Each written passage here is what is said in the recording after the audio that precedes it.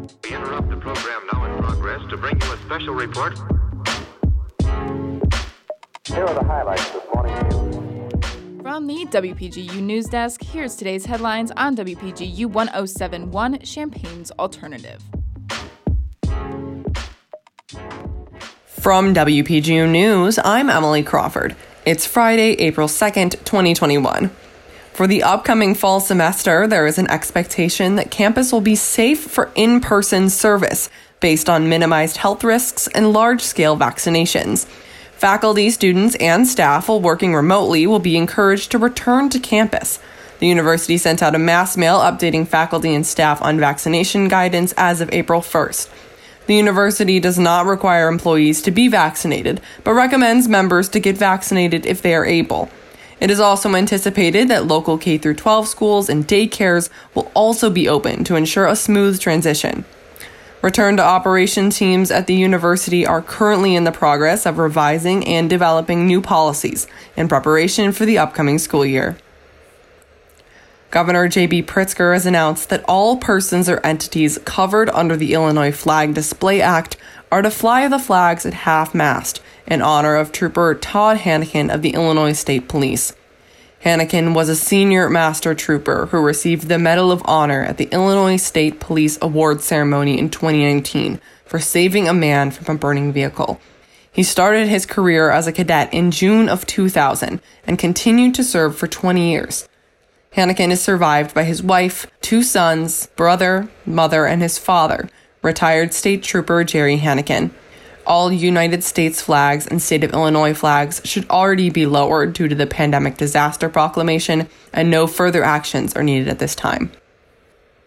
6 months after getting the second dose of the Pfizer and BioNTech vaccine as part of a clinical trial, volunteers remained more than 90% protected against COVID-19 symptoms. The vaccine also proved to be effective against a virus variant first identified in South Africa. The new data is likely sufficient for the vaccine to meet the criteria by the U.S. Food and Drug Administration for full approval. Initially, the FDA allowed the companies to present only 2 months of data in order to get the vaccines to the public faster.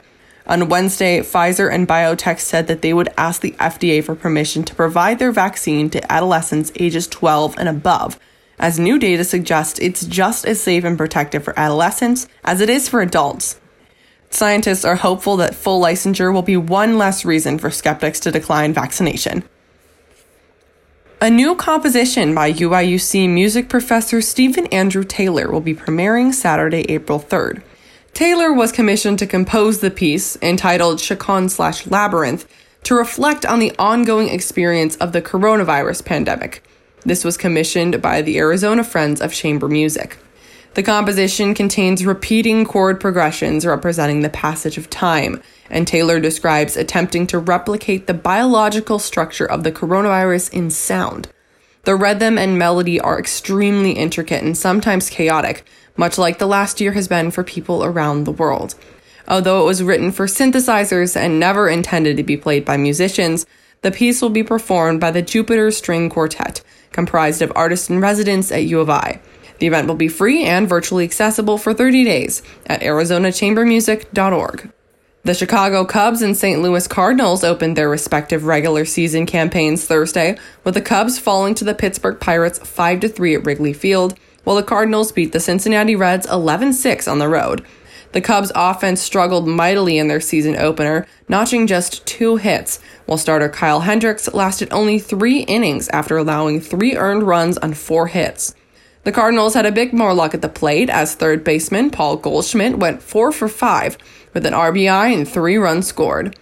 Starting pitcher Jack Flaherty struggled as he allowed 6 runs across 4 1/3 innings, but the Cardinals' offense made up for it. Both teams return to action Saturday afternoon. That's all for today. From WPGU News, I'm Emily Crawford.